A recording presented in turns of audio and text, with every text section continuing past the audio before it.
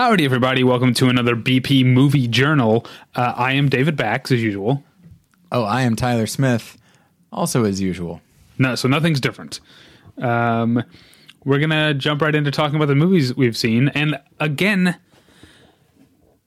I've seen more than you. This is becoming a worrying trend. Although it's happy for me because I really did make a New Year's resolution to watch more movies. Okay. Because I feel like, I mean, for like a regular person, I watch tons of movies. But for a movie geek, I actually, like, the last couple of years have not watched all that many movies. So I've been trying to watch more movies. And so this means I'm doing a good job if I keep besting you. I was doing very well around the holidays, but now just between work and various other obligations, I just haven't had a great deal of time, and it's really been bothering me. But for the last several days, maybe because it has been my birthday and such, and I took some time off, I was able to see a few movies this week, which I was excited about. So I don't have very many. Sorry. It's been 2 weeks and I've only got 4 movies to show for it. All right. Well, I think I have 8, so this works out. I'll do 2, you do 1, Works for me. That works out. First off, never mind. Sorry. That's for the main episode. Sometimes I forget which one we're doing. Oh, we're doing the BP Movie Journal? I know, but sometimes 22615. It's like I just go into this like blind like rage pretty much. Oh, wow, a rage. That's maybe it doesn't come across my voice, but I'm completely berserk while podcasting. Okay. I usually don't have any memory of it. Yeah. I don't that would explain whom when I've hurt. Like when we're done, I say we'll get you next time, and you are just soaked in sweat, and just shaking like you've been to the gym. Okay, now I'll start with a couple of things that I watched and reviewed some Blu-ray releases for the website. One is the American International Pictures version of Mario Bava's Black Sunday. Okay, now what is the difference? Because when I saw the AIP, I thought I don't know what that means. Well, here's the thing. I actually have not seen the original, which mea culpa. I should, because I have liked every Mario Bava film that I've seen. And this one is no exception, despite the fact that it's, from what I've read and all the screenshots that I've looked at and all the differences, it's tamer.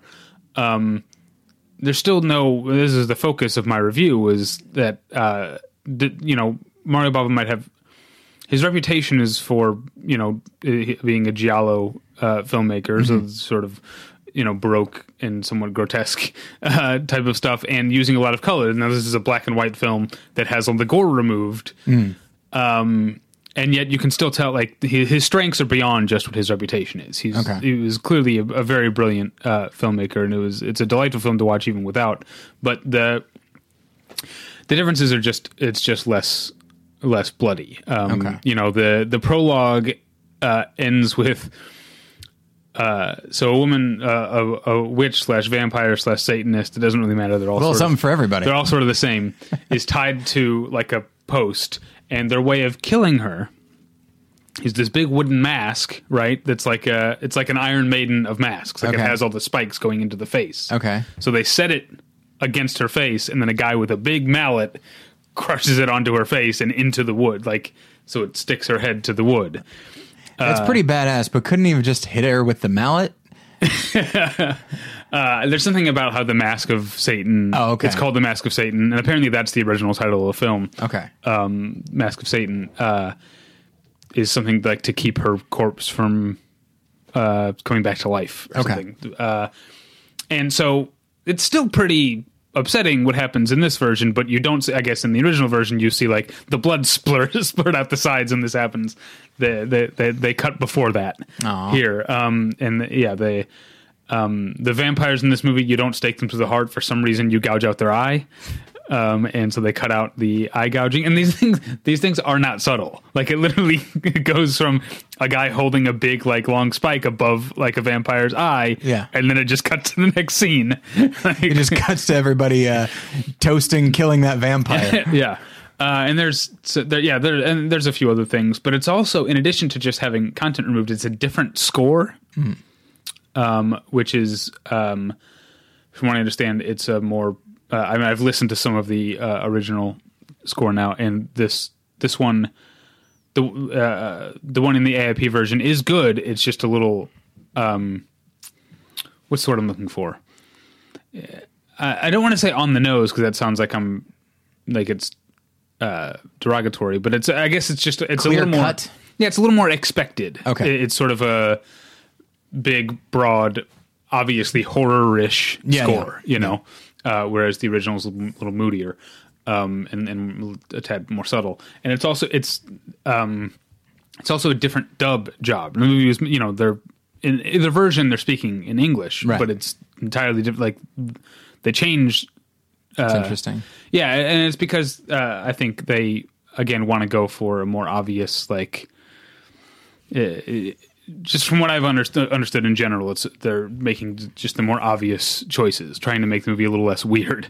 But they also cut out the satanic woman has an assistant in this guy who's her evil satanic assistant or whatever. But I guess in the original, it's her brother, and there's sort of hints of incest there. Well. So they make him her assistant to remove that. I see. In this version. They also, she says, this one, it cracks me up, and I mentioned it in the review, that in the original she has the line something like, "You will know the joy and happiness of Hades." Okay. And in the AIP version it says, "You will know the joy and happiness of hating." So well, look, either way, at least you're going to know the joy and happiness. Yeah. That's important, I like you your know. positivity. Yeah. Okay. So, I watched that. That was Incidentally, if you or the listeners, if you enjoy the works of Mario Bava and Giallo filmmaking and such, I would suggest listening to What the Fuck Are You Watching? Because they talk about those types of films Well, they did pretty frequently. They did a Mario Bava month, Yeah, but that yeah. was like it was a while was like ago. 3 years ago. I feel they've been Was doing, it that long ago? They've been doing Gosh. this for a while. Yeah, I guess so. And so I'm not sure if those episodes are still available, but yeah, check in with What the Fuck Are You Watching and see if those are still available. Yeah, definitely. The other one I watched was a Jean-Luc Godard film called Every Man for Himself, which was a Criterion release. And it's a very interesting movie, but it's one of those, like, I have a real tough time with Godard, like, I mean, I like After the 60s? Yeah, and I feel like that's kind of intentional. Like, I feel like he's kind of, in a lot of his movies, daring you to like them. And so, yeah, Every Man for Himself is a movie about a bunch of really fucking awful people. That's it, like, the lead character, who is a television director named Godard, muses out loud about wanting to see his preteen daughter topless and fuck her in the ass. It says that sort of thing out loud. I'm using that harsh language to get it across. That's the way it's said in the film. And then Isabelle Huppert plays a prostitute who offers to become her own sister's pimp. And it's just... Is she a pimp or a madam at that point? Well, I think a madam runs a house, like a brothel. Okay. Like, yeah. House of ill repute, David. Sure. I'm trying to think of what the other... That's all I got. Bordello of Blood. There we go. That's right. But that's not... Obviously, it's still Jean-Luc Godard. Like, he's a good filmmaker, and he's making really interesting choices that are sometimes really difficult to watch, not just in these characterizations I've talked about, but, you know, the movie just suddenly shifts into super slow motion from time to time for no obvious. I think those in retrospect, why they're doing it at certain times is obvious, but in the moment it just seems it's jarring. And speaking of jarring, there's also musical cues that stop or start very suddenly just in the middle of scenes. I think like a lot of later Godard, it's an esoteric. He's an esoteric type of filmmaker. It's something I could like recommend that, you know, any casual movie buff go pick up at Barnes and Noble or whatever. Like, this is Barnes and Nobles.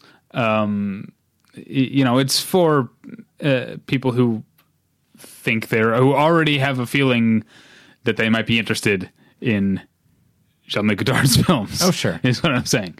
Yeah, it's a nice release. You know, it's got a lot of special features and interviews and stuff, and it also has. Well, one thing I feel like maybe gets overlooked sometimes, the special features, but Criterion focuses on is it's not just the special features on the disc; they also have the booklet. Mm-hmm. You know, and this one has an essay by Amy Tobin, I think Tobin, from Film Comment, I think. Okay. About the film that's really, really good. And did it make you see the film in a new light? It made me feel a little less antagonistic toward the film. Fair enough. Because I felt like the film was so antagonistic toward me. Yeah. That I'm glad I read that. All right. That's 2 for you. Yeah, you're up. Here's 1 for me. So I did finally get around to watching Jean-Marc Vallée's Wild. Oh, is that how you say it? I want to make sure. That's how I would say it. It's not Wield. That's a dumb joke. Yeah, no, and I like that joke. And I enjoyed it. Joke. I could eat that joke up with her spoon. What? I really enjoyed it. And I was worried that I might not, because I don't love women. I don't love women. Look, I'll tolerate them. Because they seem to be sticking around for a while. But no, because I didn't love Into the Wild. There are things I love about it. See, I feel like in my memory you liked it more than I did. I like it more than you did, yes. But there are things about it. We did a more than one lesson about it a while back, and I rewatched it, and there are things that I love, but as a whole, I don't think I liked it that much. So, hearing about Wild, it seemed sort of like a combination of Into the Wild and Eat, Pray, Love in its own way, neither of which really interested me. And it winds up being like miles ahead of both of them. I think it's a really wonderful film. And when we get to this week's episode, I'll be talking more about it. Oh, okay. But I thought Reese Witherspoon was doing really wonderful.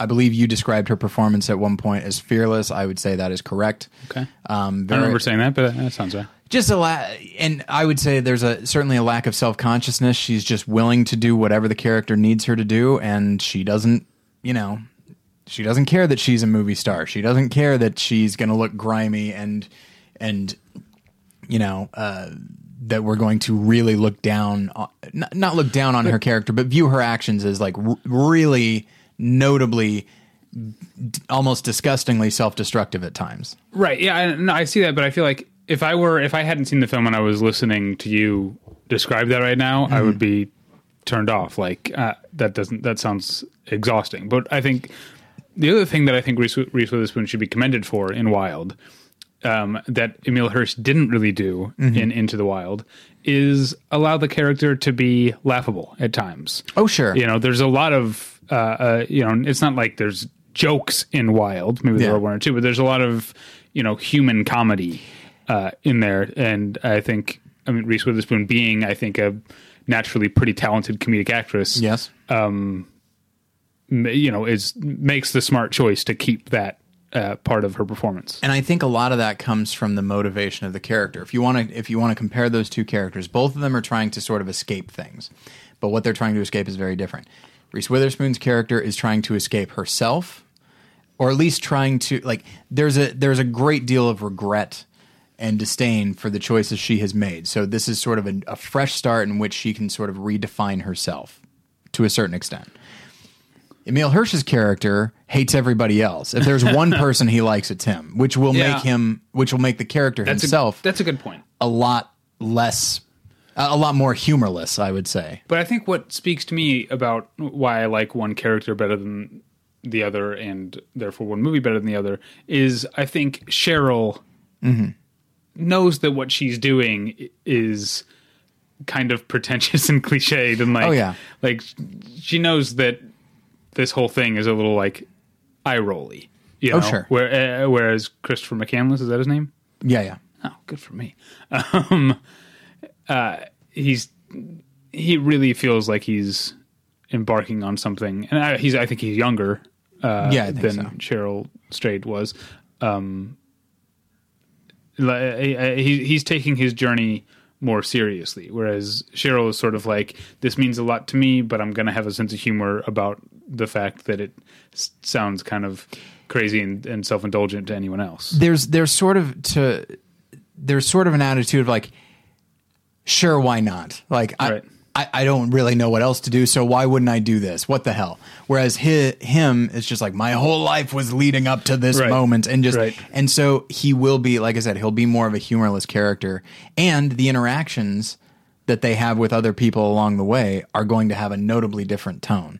And Right. while I do enjoy a lot of the characters that he encounters in Into the Wild, the encounters with this, I would say, Well, to keep the, it's almost unfair that we're talking about these Wild almost solely in terms of comparing it to Into the Wild.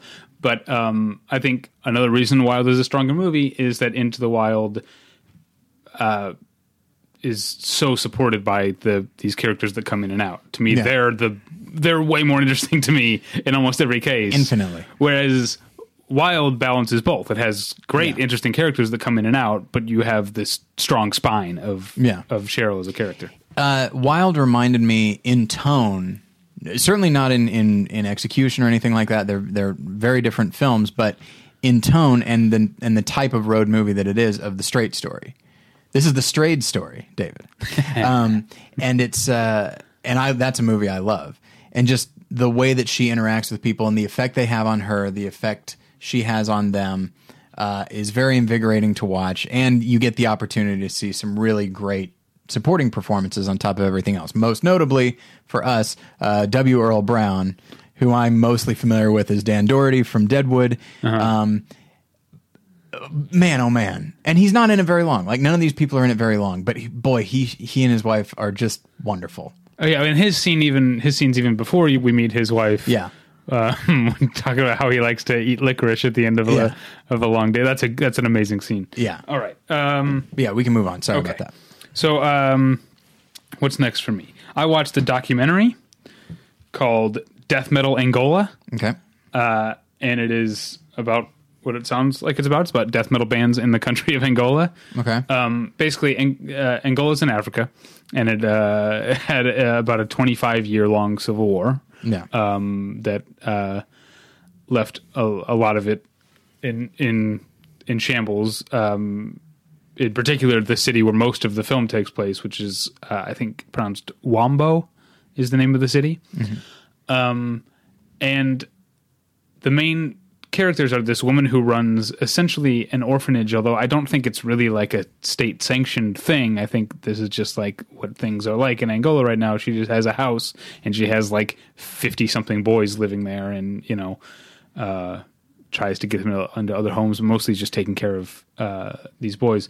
And some of the older ones have discovered and gotten into heavy metal, death metal in particular, but heavy metal in general. And they've decided to put on a rock festival in Wambo, mostly focused on heavy metal. And so it's about the state of Angola after this long civil war, and then it's also a music documentary about the Angolan death metal scene, which there are a bunch. They go to other cities, like Luanda, I think, is the capital, and they go to another city that I can't remember the name of. And so you get to know a lot of these different bands, and then it sort of culminates in the festival. So it is this like, sort of standard rock doc, let's put on a show type of build up to a thing about this scene, but it has all this other weight of this country, and whether or not it can rebuild itself, and what these young people represent as another wave of Angolans. It's really interesting. I wish there were more metal in it. I feel like, and up until the performances at the end, we don't really see that much. Okay. And there's a score for the movie that is non-metal. But I found it really interesting. David, I should say real quick, if you've ever seen the film Amelie, you know that people have little things that they enjoy that are just strange little, stuff that other people don't even notice is a favorite thing.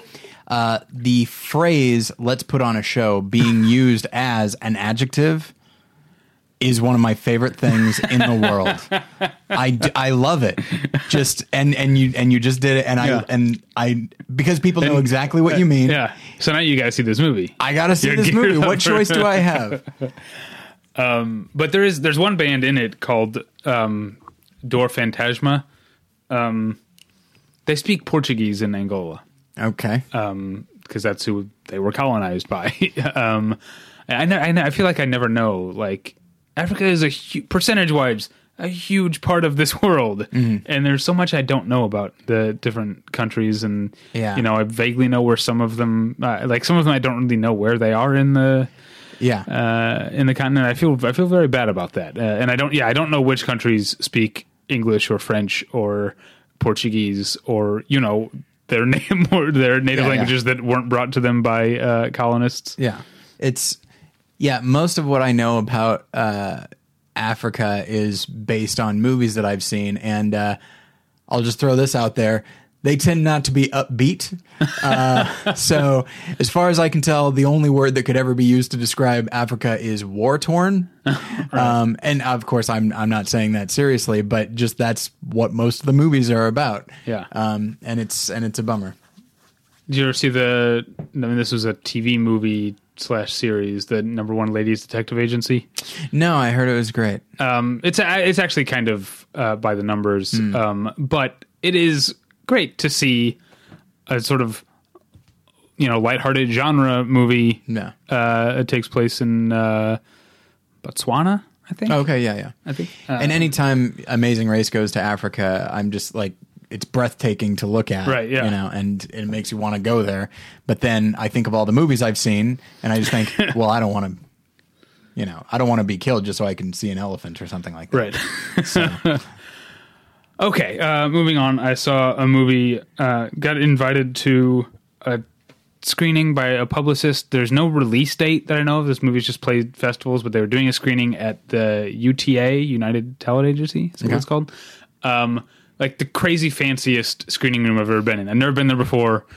I hope I get to go more because it's like crazy. It's like the seats are essentially at this screening room are essentially like the back seat of like a luxury automobile, like long bench seats that have the same like thick armrests you can pull down or put away into the seat. Super, super comfortable. Nice mood lighting when you walk in. Nice. I really enjoyed that part of it. The movie was also. Did I say what the movie was called yet? It's called She's Lost Control. Okay. And it is, I'm guessing, ironically titled because it's the most like strictly reserved and like controlled movie. It's one of the like I don't want to sound like I'm ragging on it because I'll get to what stuff I liked, but it's just one of those indie movies that I think is more interested in tone than story or character or anything else. And so it's about a woman who is getting her master's in some sort of like social work or something like that, and in the meantime is working as a thing that I've heard of in other movies. I don't know if it's real or not. Helen Hunt did it in The Sessions. Oh, okay. A sex therapist. So someone who has therapeutic sex with her clients but is a therapist first. I don't know. My wife says that doesn't exist. But isn't The Sessions based on a real thing? I have no idea. Okay. I didn't see it. So yeah, neither did I actually. I don't know what to say. I have the screenplay at home, but I have not seen it. So it's about that, and it's about her, her life in general, but also specifically one client that she's seeing. But the cinematography is nice. The tone is well sustained. It never, again, the title seems ironic because my only complaint with it is that you're sort of like the whole movie you're waiting for something bad to happen with her and this client. Yeah. And then it does. And then she kind of changes some things about her life and moves on, but it's not, there's nothing drastic that happens. Yeah. You're waiting for something to happen, it happens, and then there's not really any surprise after that. It's like, I guess what I thought we were building up to is what we were actually building up to. And so that's kind of disappointing. Now, that said, the cast is fantastic. Okay. most of them aren't people that I would be able to tell you what else they were in. Okay. One of them is a guy named, I've seen him in stuff before, but I can't place it. His name is Dennis Boutsikaris. Do you know who that is? Oh yeah, he kind of looks like Chris Sarandon. Yeah, he was. I knew him first from being in the Dream Team. He would also show up on Law and Order. He's one of those character actors that you've seen in a million things. Yeah, he plays her. I believe he was in Crocodile Dundee 2. Okay. Maybe, I don't remember. He's her, I guess, academic advisor, the actual, That's the kind of role he gets. professor at the school where she, and then the, coincidentally, the patient I'm talking about is played by a guy named Mark Menchaca, who just coincidentally was on an episode of Togetherness, 2 weeks ago when they went to, if people watch Togetherness, it's when Amanda Peet and Steve Zissou are in Houston. It's the cowboy guy that she dances with at the bar. But the star, the woman in particular, is fantastic and is I have to admit, a little bit maybe one of my new celebrity crushes. Watch out. Her name is Brooke Bloom. Brooke Bloom. I recognized her immediately, but I wasn't until after that I could remember what from. And I don't know if you would know, because I don't know how much of Louis you've watched. None. Okay. Well, there was... I watched half of the first episode and realized I was not in the emotional state to watch this. There was one. This was in the second or third season where they did an extended flashback to Louis and his wife when they were first married, or maybe it was before they even got married, when they were dating. And she played the young version of Louis' wife, and she was amazing. And apparently it wasn't a fluke. She continues to be amazing. Okay. And she's lost control for all of its kind of lackluster predictability is worthwhile, I would say, for Brooke Bloom's performance, but I could just be saying that because I have a crush on her. Okay, fair enough. All right, what's next for you? Next for me is Clint Eastwood's American Sniper. Oh, we haven't talked about this yet? No. All right. Whew. Let's go. Okay. It's fine. It's obviously it's not my least favorite movie of 2014. It's mine. It's nowhere close to that, nor is it near the top either. If we're talking about individual elements, Bradley Cooper is amazing. I have not disputed that at any point.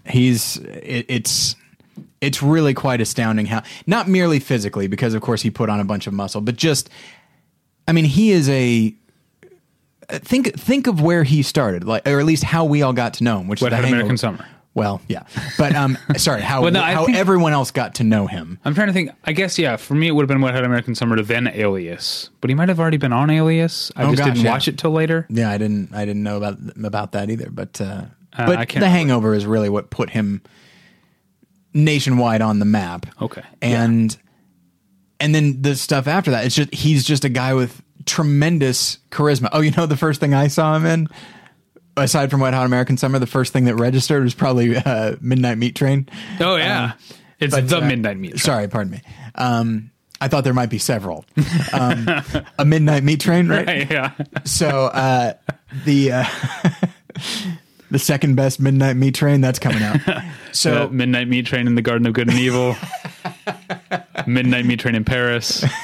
Midnight Meat Train Express. Yeah. Watch out for that one. This is a dumb series of comments we've just made.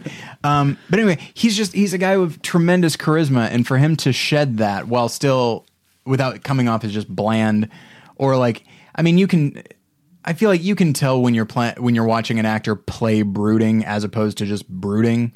And I never got the sense of that. That scene you were talking about where he's at the auto mechanics. Yeah, that's the highlight of the movie. It's wonderful scene. I will say from a directorial standpoint, there's some great work. That sandstorm sequence is tough to beat. I thought it was really, really powerful and really stressful and all of those things. It could have gone on maybe a bit. It might have gone on a bit long. I think it's too late in the movie that I was kind of the movie had not hooked me. So I don't know that it had the effect it had.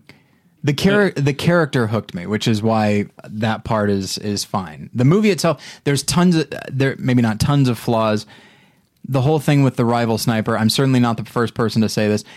From what I hear, it's an actual thing. But my guess is the writer, when he read that there was a rival sniper who is an Olympian, he must have shit himself. Because he's like, oh, a narrative device. Right. Wonderful. Right. I've got a face. I can put a face on the enemy now.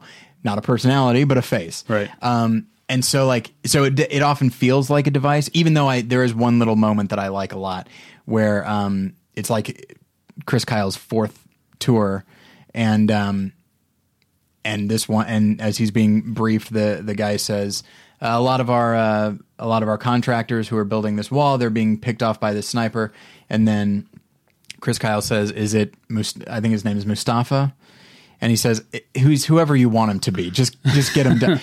I like moments like that, and that to me is a nice little encapsulation of what the film is about, which is the idea of, not unlike The Hurt Locker, but even more so with this, just how much a person will personalize a war in order to do what they have to do. Like, you can't stay, and just the way that turns into a cycle, just a never-ending cycle, and just because it starts out like, all right, I want to fight for my country. All right, so you go in, you fight for your country, and as you do so, one of your guys gets killed. All right, now you're fighting for that guy, and then you kill somebody else, and then they decide they're going to come after you. And it turns into and then it just turns into like just a bunch of just, for lack of a better term, grunts going after each other, and then they all take this home with them, and I don't know. It just, to me, it doesn't seem. I don't think I would say the film is pro-war. I don't think it's necessarily anti-war either. I think it's more just and despite what Clint Eastwood said, because I looked it up, despite what he said, I don't know if I want to know.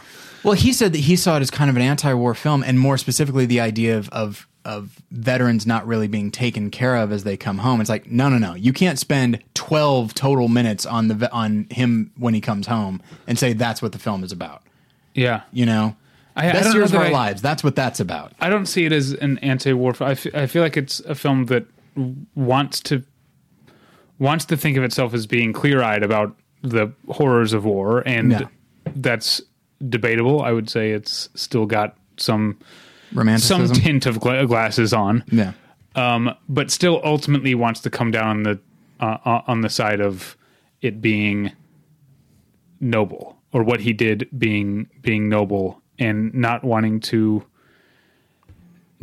question that. I feel like, but let me ask you this: is this a situation?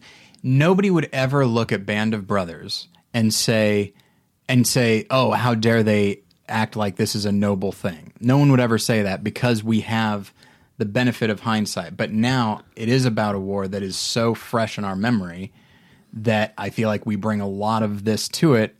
But like, tonally, is it really any different than Saving Private Ryan?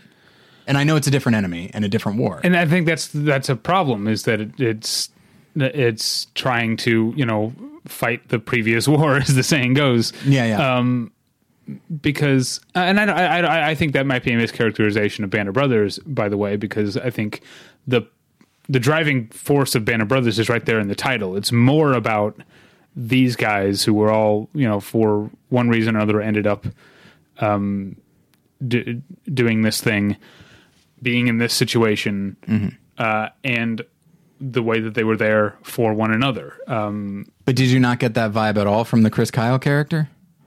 I don't. I feel like his buddies are kind of interchangeable, and I don't. I feel like he has this. When I'm talking, this goes back to what I was saying about the Mockingjay Part 1. Okay. About Katniss being noble because she's motivated by actual one-on-one human caring and compassion. Whereas Chris Kyle, or at least the Chris Kyle of the movie, seems to he has like this dedication to this idea of like, these are my fellow Americans, these are my my band of brothers or whatever. Yeah. But he's more about the idea than I don't see him being and I don't know if this is the screenplay or if it's Eastwood, but I don't ever see him as being on level ground with his compatriots. Well, I'll say this. If it is the screenplay, then it is Eastwood, because he never changes his scripts. If there's a flaw in the script, it will be a flaw in the film. And I think that's a problem with him as a director, is he goes with the script too much. Yeah, so if I'd gotten the idea that that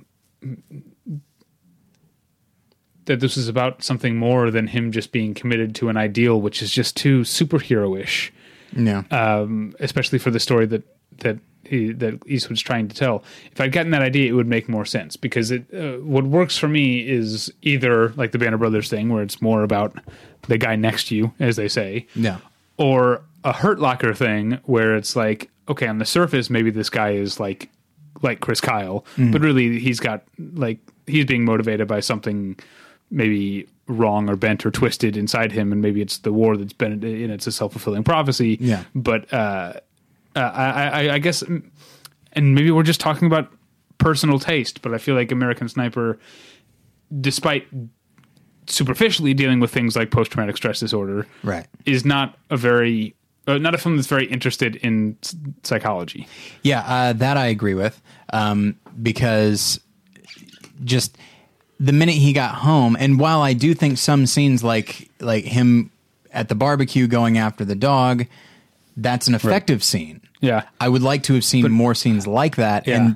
And there's a part where he's talking to a psychologist, and it's like, I could have used maybe 2 more minutes of that scene, or maybe 1 or 2 more of scenes like that. Or just the implication that he is repeatedly going to a psychologist and not having half a therapy session and then being all better, which is, but the dog scene, I don't know if that's based on something that's true, I don't either. But whether it is or not, it's such an echo of something that happened on Homeland. Oh, okay.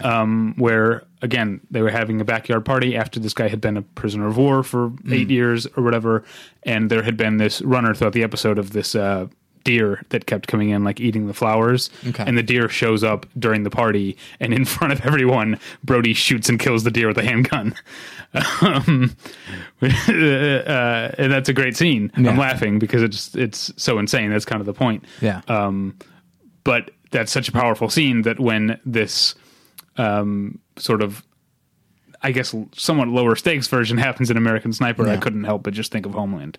I think that's a problem. I did also like the scene that I think the one they used for the Oscar clip where his baby is crying. Oh, and that's a nice moment, but that's from an acting standpoint.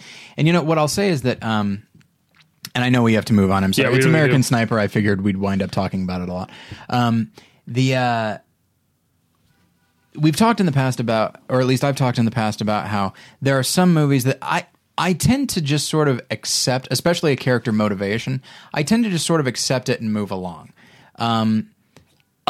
Unless what they're doing runs counter to that. Like if they're offering up like, this is my sole motivation, but nothing they do goes with that, then it's like, all right, well, either you need to make this character more inherently complicated so that I believe he would contradict his own motivation, or you need to make him consistent.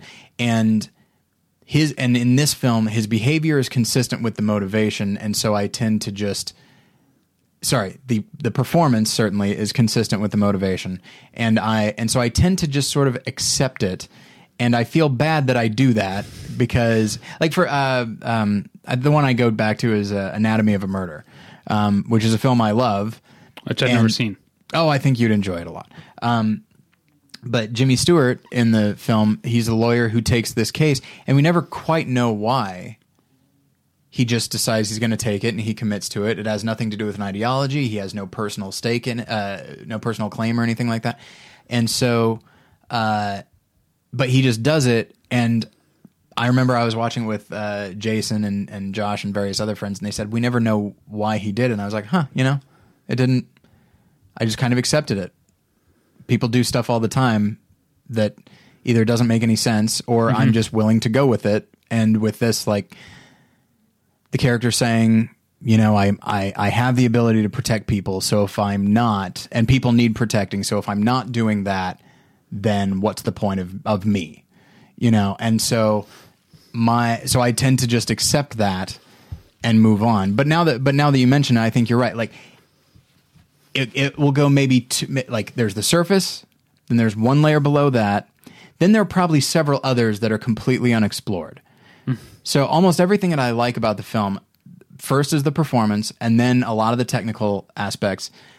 The script is where it comes up short because I feel like they were content to just, they were content to stop at too shallow a place. And other movies have done that, like Patton. But Patton, the nature of his character is that he doesn't question things. He doesn't question himself. Yeah. And he would never, ever in his life get PTSD. Ever. He would call anybody. He would call Chris Kyle a pussy, and then challenge him to shoot a bullet right at his nose. Like, so that it's more understandable. But with this, I think. It thinks it's like Saving Private Ryan, and maybe it thinks it's like Letters from Iwo Jima, which I think is a wonderful film, at least as far as what its goals are, and it isn't. I like it on a surface level, and I think a lot of people when we'll be doing an episode about this kind of thing down the line. Okay, but on a surface level, it's merely about a guy's actions. And his actions could be seen as patriotic, and so people have embraced the film on a patriotic level. And I feel like a lot of patriotism tends to be pretty surface level anyway. And so we will talk about that in a later episode. So it stands to reason that people would embrace it on that level. I'm sorry for talking so long. That's quite all right. Let's move on to another film that you've seen. That I think you quite liked, actually, as I recall. It's called Listen Up, Philip. Yes. Directed by Alex Ross Perry. Yes, I loved it. It's wonderful. Yeah. It's...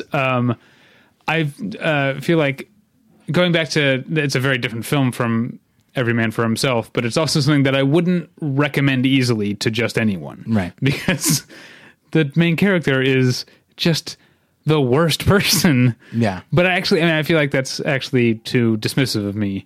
Because Jason Schwartzman, who's not an actor that I've always liked. Right. I've liked him in certain things, and I don't know, I like him in Scott Pilgrim. And I like him in Moonrise Kingdom, of all things. But he's fantastic here. I would say this is the best performance. This is a performance of his career as far as I'm concerned. And it's a performance that no one else could have done. No one could have realized that character as thoroughly as he did, I think. Or I wonder if maybe if someone else, if certain other actors had done that, if say going back, if it was like a young Christian Slater, he'd be too harsh. It'd be harder to find things to like about him. Mm-hmm. But because he's Jason Schwartzman, he has, no matter how awful he's being or self-centered he's being, or painfully, hurtfully blunt he's being, like he's still Jason Schwartzman, and he has a sort of scrappy quality to him. Absolutely. And I think that really helps because it gives the impression, which I think is right for the movie, the impression that this is, for whatever this means, whatever I'm about to say actually means, this isn't who Philip actually is. Right. This is a persona that Philip's putting on. That maybe he becomes the mask to a certain extent, but I think just something about the way that Jason Schwartzman carries himself helps give that impression, which I think is crucial to enjoying the movie. And I think the whole film is about that, about people acting in a way that maybe they feel like they are expected to act this way, that because of maybe their status or financially or professionally, that, okay, well, this is, if I act this way, people will think a certain thing about me. They might think I'm an asshole, but I'm a misunderstood genius. You even have a character who isn't in the film very long, but he makes a joke, and then someone says, "Oh, I'm sorry. What is it?" He goes, "No, I'm self-deprecating. Ask around." And that is the line. It's funny, but that's a line from somebody who has a deep understanding, not merely of himself, but of how he is perceived. And I think all these characters are acting in that way. Now that character, well, one of the great lines of the movie is when, I guess, slight spoiler, that character ends up killing himself. Yeah. And Philip was supposed to do like an interview piece, but lost the job when he punched the guy in the stomach. Yeah. Later, that character kills himself. And Philip says, he says, "That's awful. I mean, don't get me wrong. I'm glad he's dead. I just wish I'd been able to do that interview." So that's, if you haven't seen the movie, that's the kind of person we're talking about. Yeah. But it's all hilarious, but really emotionally honest. And we're not talking about Elizabeth Moss, who is almost as much a lead, at least for a large section of the middle of the movie, as Jason Schwartzman is, and she's also fantastic. And Jonathan Pryce is also doing really great work. Yeah, It's just and Kristen Ritter. Yeah, everyone involved in this film is doing, I don't like to say career best work, but a good portion of them, I think, for Jason Schwartzman, it's maybe the best I've ever seen Jonathan Pryce. And Elizabeth Moss, she's pretty great. In a she's lot of good things at everything. I've seen. So I have a hard time saying that. But yeah, it's a film that not a lot of people saw, and listeners of this show, I think you would love it. Okay, let's move on. Next for you? Yeah, this is going to be a tough one Okay. to talk about. For spoiler reasons? No, because, well, when I say what it is, you'll know what I'm talking about. Okay. It's a difficult film to discuss. Okay.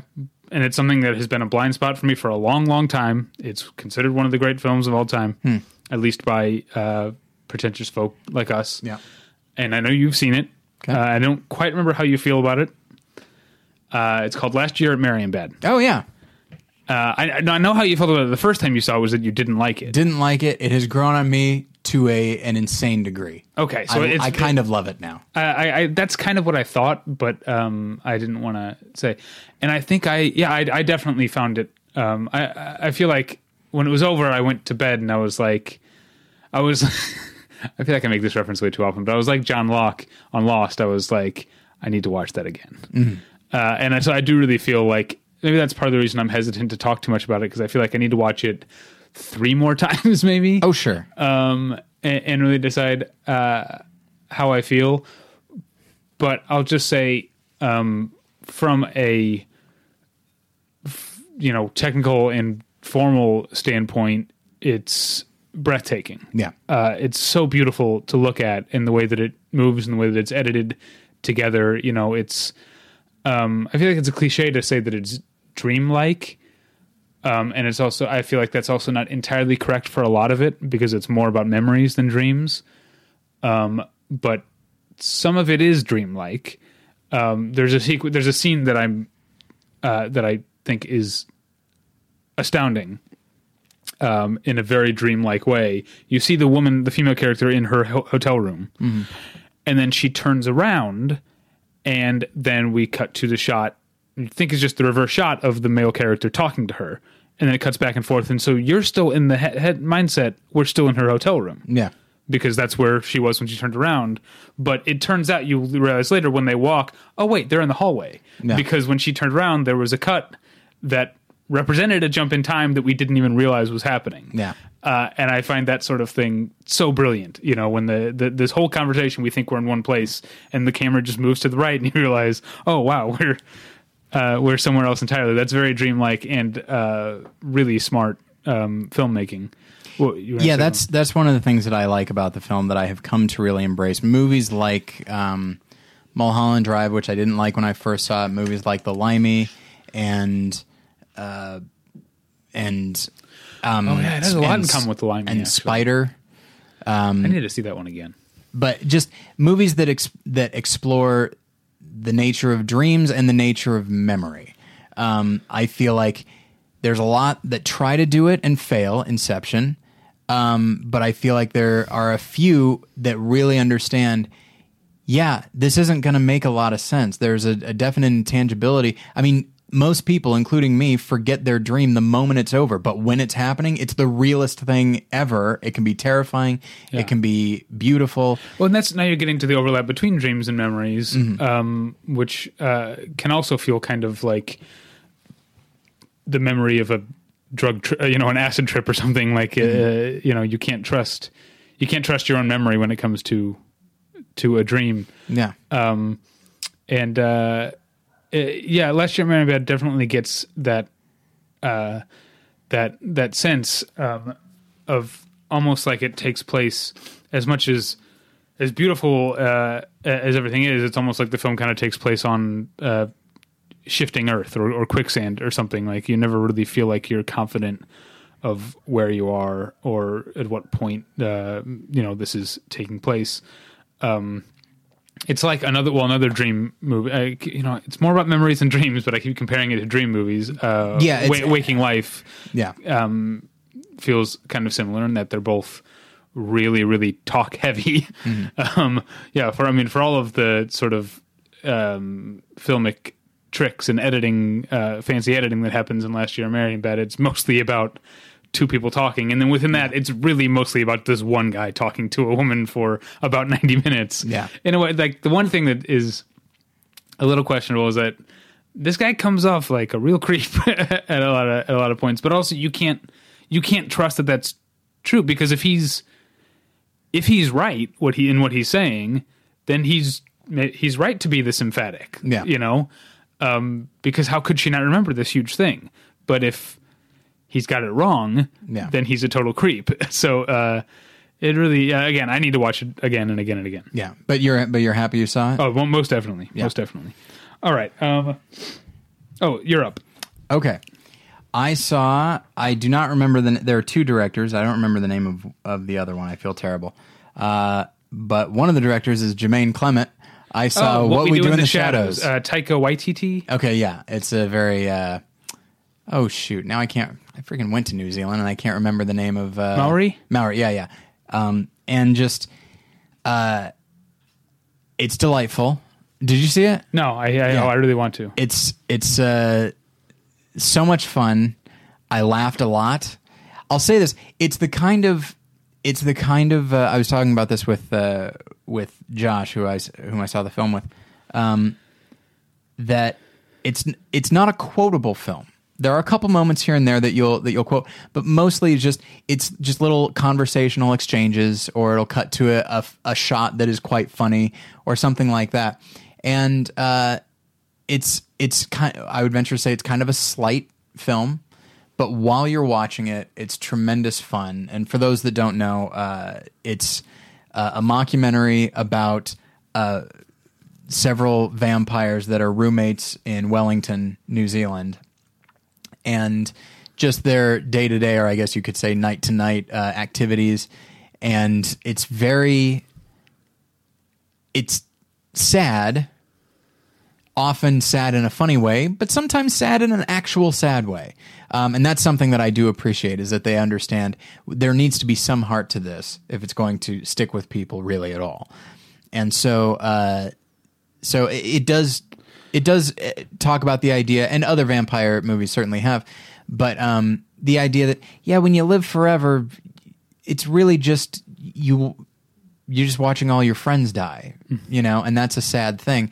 And there's a moment in Shadow of the Vampire. It's a really powerful moment where the Max Schreck character is talking about how when he read Dracula, the part that made him sad, the most sad, was when Dracula was trying to set the table for Harker, having not purchased wine or having not drank wine in centuries, having not had any taste for bread, and trying to remember what it was like to be human. It's a very wonderful monologue that's very sad in the context of Shadow of the Vampire. They have a moment like that where they're trying to set the table for a human to just basically trap him, and they just take a jar of spaghetti and just dump it on his plate, and it's not.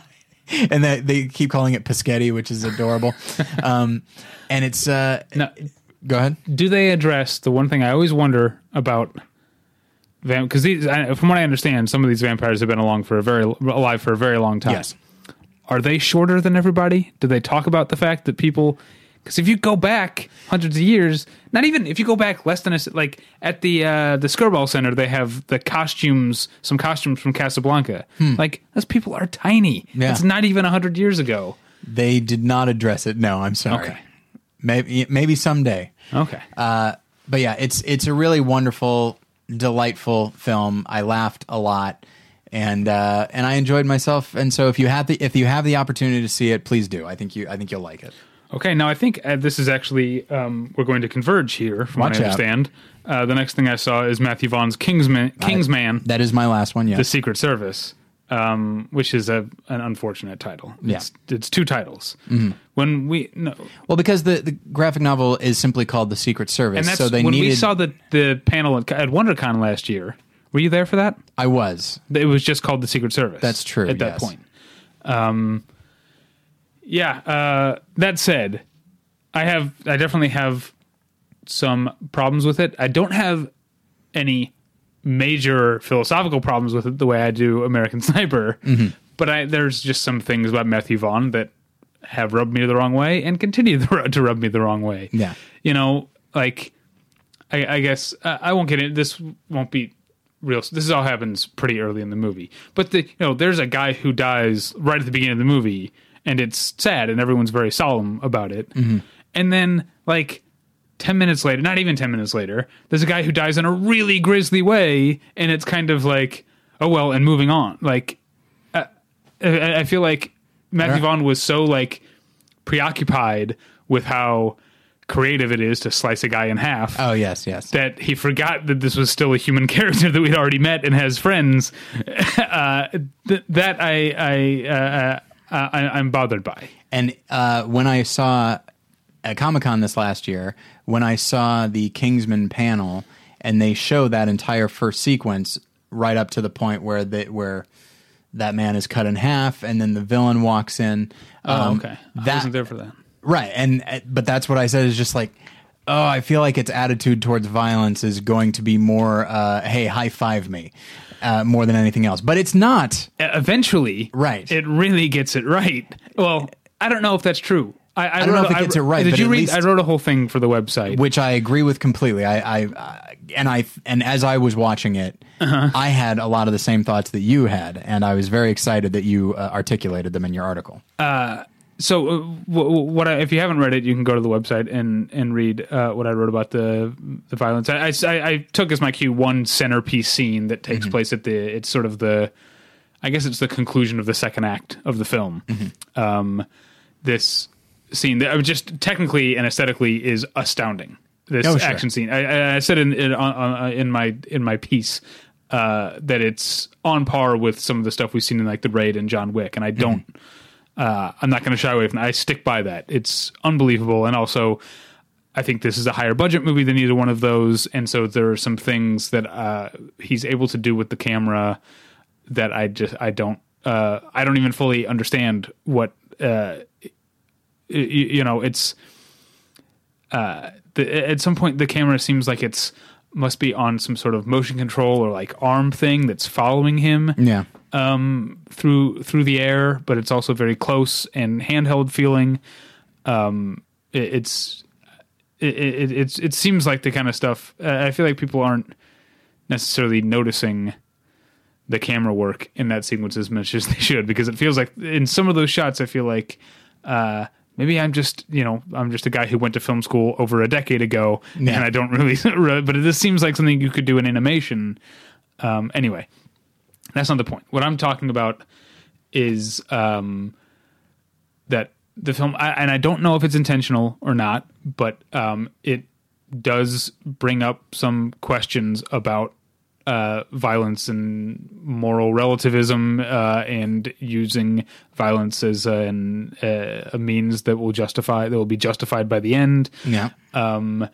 And just how far we're willing to follow that logic, because this centerpiece scene that I'm talking about that I don't want to give away. I mean, I gave it away in the thing with a spoiler warning. I don't want to give it away here what it is. But it really, it's really ideologically ballsy, I think. I found that scene, I mean, of course, fun, but also very disturbing. Yeah. Because when you think about it, like, how much difference is there between the hero and villain here? Not a whole lot. When you talk about the idea of willing to do terrible things in order to achieve something theoretically noble. And the idea of, there are people that are regressive and are making the world a worse place. Let's get rid of them. Now, one guy does it, and we think, oh, what a monster. Right. Another guy does it, and we're thinking, high five. And it's a much more... I don't know if Matthew Vaughn intended this at all, or if it's just a happy accident. Yeah. But it was it brought up some interesting questions inside me. Yeah. And that sequence especially, I remember just thinking like, I was not expecting this type of action sequence. Sure, I expect it in this type of movie, but the context is really strange. And you're dead on in your article. You feel like maybe there's some kind of twist going on. You're not 100% sure what it is. Right. But the action starts before it occurs to you that there's more going on. Yeah. And you just start to think that this is turning into, God Bless America or right. something like that, where it sort of is like, look at this nice cathartic violence. Don't you hate people like this and wouldn't you love to do this? Of course we can't, but seriously, we'd love to. I thought it was that for a while, and then it started there, and then got bigger. Yeah. As far as ideology, and so it does go to more places that I didn't see coming, but was glad to see. Yeah. I quite liked it. There's a couple of things. I don't like the anal sex joke at the end. Or it just seems like. That joke, like, it's a dumb joke that the woman makes. I don't want to give away spoilers, but a woman makes it says something that is like, okay, clearly someone thought that would be a funny thing to write into a screenplay. And then, like, the guy who doesn't realize the joke is over and isn't funny anymore, the movie returns to it. Hey guys, do you remember that joke I made? yeah, exactly. I didn't like that. I think this dude, whose name I'm forgetting now, who plays Eggsy, I think he's got star quality written all over him. Yeah. I hope to see him in more and more stuff. That said, there's a line he, in my opinion, completely blows. Okay, what do you got? There's a line where it's like so much of the movie. It's a sort of play off of James Bond. Mm-hmm. There's a line where he's being specific about how he wants his martini made. Yes, and I feel like the actor didn't really understand what. Do you know what I'm saying? Oh, sure. If I as an actor, let's say I got cast as somebody who for a moment talks in depth about sports, I would be lost without a map. And I feel like I know what you mean. Yeah, I feel like he didn't quite understand what it was that he was asking for in this martini. And I just wondered, was there no one like to tell him like, like, no, you need to put, you're misplacing the emphasis, or here's what this really, he's speaking in a metaphor, but he seems to be taking it literally in the way he delivers the line. Yeah. Anyway, that I don't want to focus on that because I think he's fantastic. Yeah. And I also like any movie that emphasizes the importance of manners and dressing well. Yeah, and there's so many. It sounds strange, but not unlike the film Blast from the Past, which I never saw. Which it talks about manners and being a gentleman and stuff like that. There are just little turns of phrase that I think, man, that's nice. And of course, Colin Firth delivers it all impeccably. Yeah. But when he talks about the idea of being a gentleman is not about being superior to other people. It's about being superior to your former self. And I remember thinking and being like, man, this movie's got it figured out. Yeah. Which is a thing I did not think I would say, and certainly by the end of the film I didn't. But yeah, all that stuff, all like. I also like the a man's name should only appear in the newspaper when he's born, when he gets married, and when he dies. Yeah. Like that's. It's a small line in the movie, but I feel like given where our culture is right now, oh sure, in terms of instant celebrity and everyone has their 15 seconds of fame now. I feel like that's actually a really important idea to get across. That character is very well conceived. I like him a lot. I like the way he's written. I like the way he's designed, and I like his performance.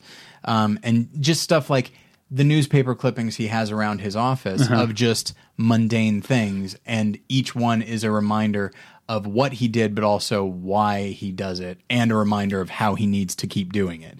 And Kingsman is in many ways, it's kind of dumb. Yeah, certainly that last joke is dumb.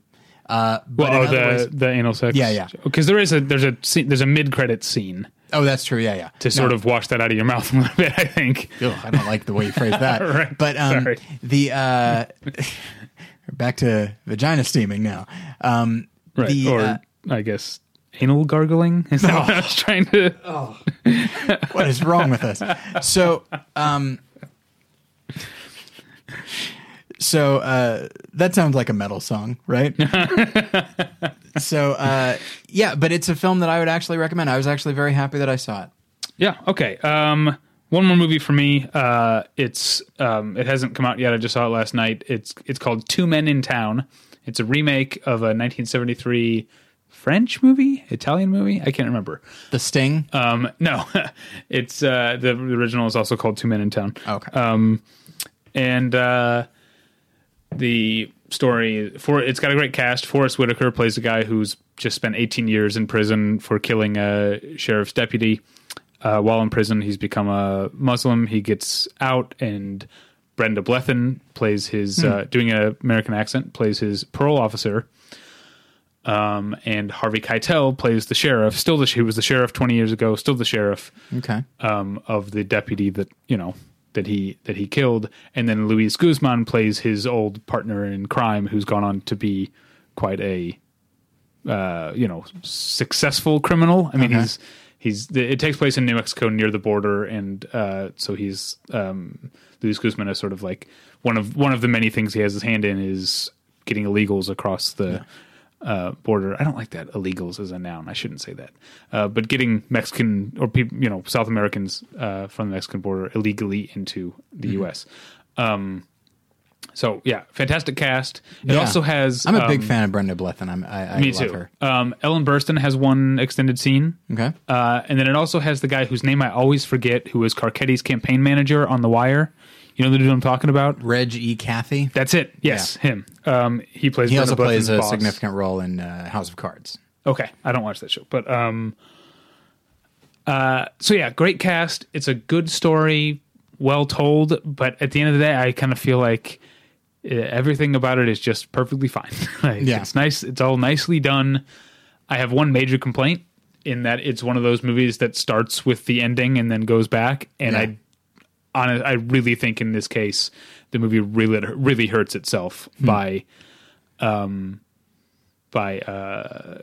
showing you where it ends, because the title Two Men in Town. Yeah. I don't think either one of them refers to Forrest Whitaker. I think it's Suddenly this movie got a lot better. yeah, I think the two men are Harvey Keitel and Luis Guzman, who represent theoretically opposite forces, but both of which are trying to drag him back to a life of crime. Because Luis Guzman just wants him, to come back and be his buddy and everything to be the same. And Harvey Keitel, because he doesn't want to forgive this guy for killing someone and doesn't want to believe that he's reformed, you know, and all the things that Brenda Blethyn's trying to do to help him, like get a job and meet women and just be a member of the society. Harvey Keitel is trying to stop. Like tries to get him fired because he doesn't trust him, or when he's on a date, he shows up out of nowhere, shows up like flashing his lights and doing the whoop whoop, thing, just to sort of like embarrass him. And just so that's the conflict. But by showing what happens at the end, you kind of know already who wins. Yeah, that ending thing, I feel like it's a thing that filmmakers do. First off, I feel like it's not as common as it used to be, like in the mid 20-aughts. Well, that's good.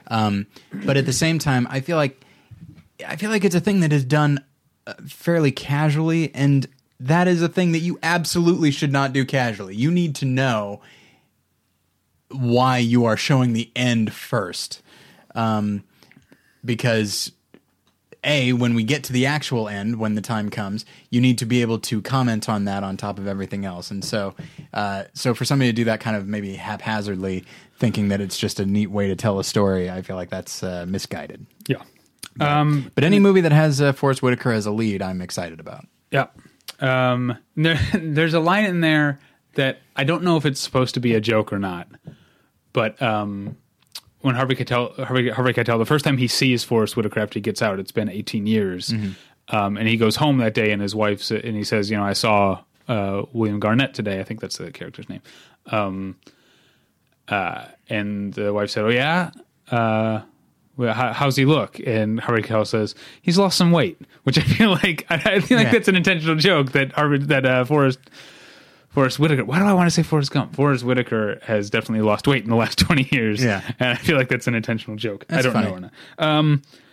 Yeah, I was going to talk about, I know I usually talk about TV. There's not, you watch The Amazing Race. We'll talk about that.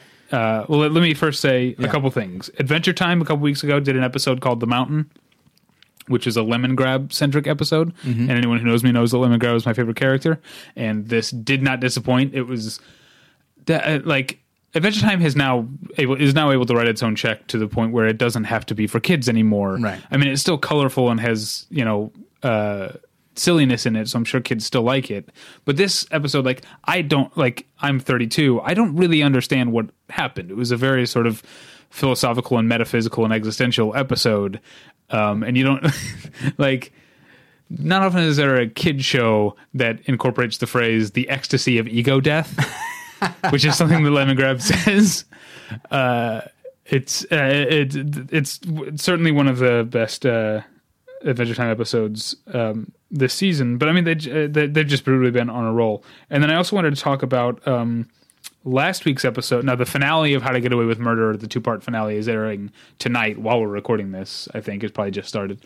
But last week's episode had guest star Cicely Tyson as Viola Davis's mom, and it was perfect. And just watching those two, I think one of the things I like about How to Get Away with Murder and its sort of elevated tone is that you can have actors chew the scenery and really sort of go at each other in a way that would in other shows or movies be it might take you out of it, because the tone it's established. You're allowed to be a little more arch. And I think Viola Davis and Cicely Tyson being arch at one another it was a fantastic thing to watch. Sounds good. All right, that's it for TV. What about Amazing Race? Well, I'll say this: I watched Gotham again, and it's by far the best episode of the season. Oh. It was very strong. Do we know who the Joker is yet? Yeah, they revealed that last week. Okay, they did reveal that. Yeah, this was a much better thing where it dealt with the Red Hood, which is in the DC Gotham universe. Several people have been the villain and sometimes hero, the Red Hood, and this kind of takes that idea and plays with it and uses it as an opportunity to make larger points about the world of Gotham City, and it's solid. It's a really neat idea. So I liked that. I did see the series finale of Parks and Rec. Oh, so did I. I forgot to mention that. I did because I don't watch the show, but I did watch the series finale because I have to talk about it on Hey Watch This. Okay, and I enjoyed it. What was that? I enjoyed it. I wish I liked it more. Partially because I know it sounds weird, and this even if it's a comedy show, the finale is always going to be more nostalgia and more tears than laughs, which that's fine. But yeah, I thought it was. There were some laughs. There were some laughs. The flash forward when Ron, right, is leaving his job at the very good building and construction company, and the one guy says, he says, what did he say? Like, good luck out there or something? Yeah. And he's like, don't be so emotional, Brent. You're embarrassing yourself. Yeah. It's, you gotta, how much of Parks and Rec have you watched? This is maybe the 3rd or 4th episode ever. I think it would be worth your going back and watching it on, I think, Netflix. I think you would enjoy it. I liked it quite a bit. It is, of course, there's the bittersweet quality because of the death of Harris Whittles, which is a very sad thing. Yeah. By an odd happenstance, I a friend of mine whose name is also Tyler worked for 2 years on Parks and Rec and was working with Harris Whittles on another project. Oh. And so but he talked about how, and this has been kind of put out there, that like, as strange as it may sound, this brought like the cast and crew together in a way that you'd think the finale was already headed in that direction, which it was, but the death of Harris Whittles brought these people closer together in a way. It's like, okay, so I guess we're all going to be lifelong friends now because of this 1-2 punch of the finale and then this tragedy. And so it just sounds like of course, it's a horrible thing what happened, and of course, you and I know a lot of people that are buddies with Harris Whittles, and it's just a very sad thing. But it sounds like for the cast and crew of Parks and Rec, it sounds like they sort of found comfort in each other and all that. But anyway, that's neither here nor there. I did this season of Survivor just started. Okay, and it's one of their stupid theme seasons. It's blue collar, white collar, no collar. Yeah. I read about that. Okay. And so it's basically, as I'm sure you can imagine, people with white collar jobs, people with blue collar jobs, and then people that are like free spirits. They don't like collars, man. And so here's what's interesting. Anytime Survivor makes these like designations, it could be heroes versus villains, which at least acknowledges like this is based on how the person played the game when they were here before.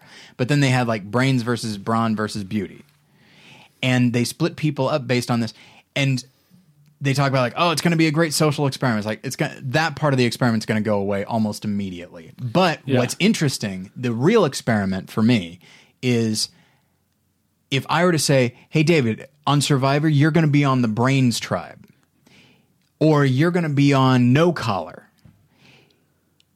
I'd be white collar. Come on. You think so? Yeah, you're wearing a tie right now. I'm literally wearing a tie. I have a collar right now. I guess so. But you're artistically minded, whatever. But if I were to say but imagine this. So you say like, well, I work in an office. I sit at a desk. I wear a tie. And I said, yeah, but because you're creative, you're No Collar. We're counting you as that way. Some people will grab onto that label, and they will sort of, their actions are dictated by the label that's put on them. That's interesting. And it's already happening in the first episode.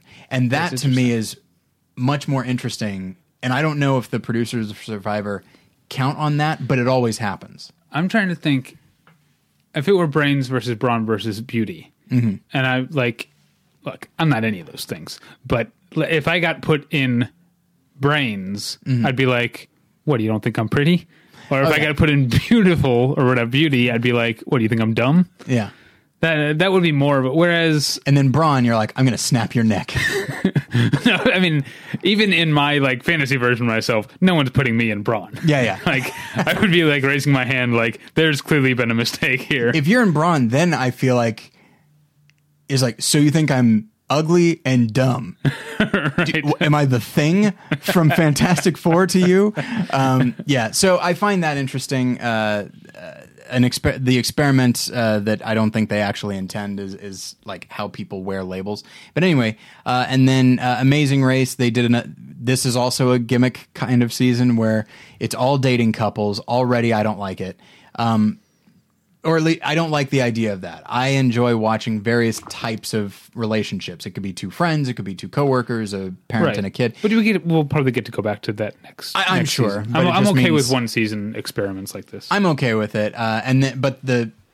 So there are 6 couples that have been dating already, and then there are 5 couples where the first time they have met each other is here on the race.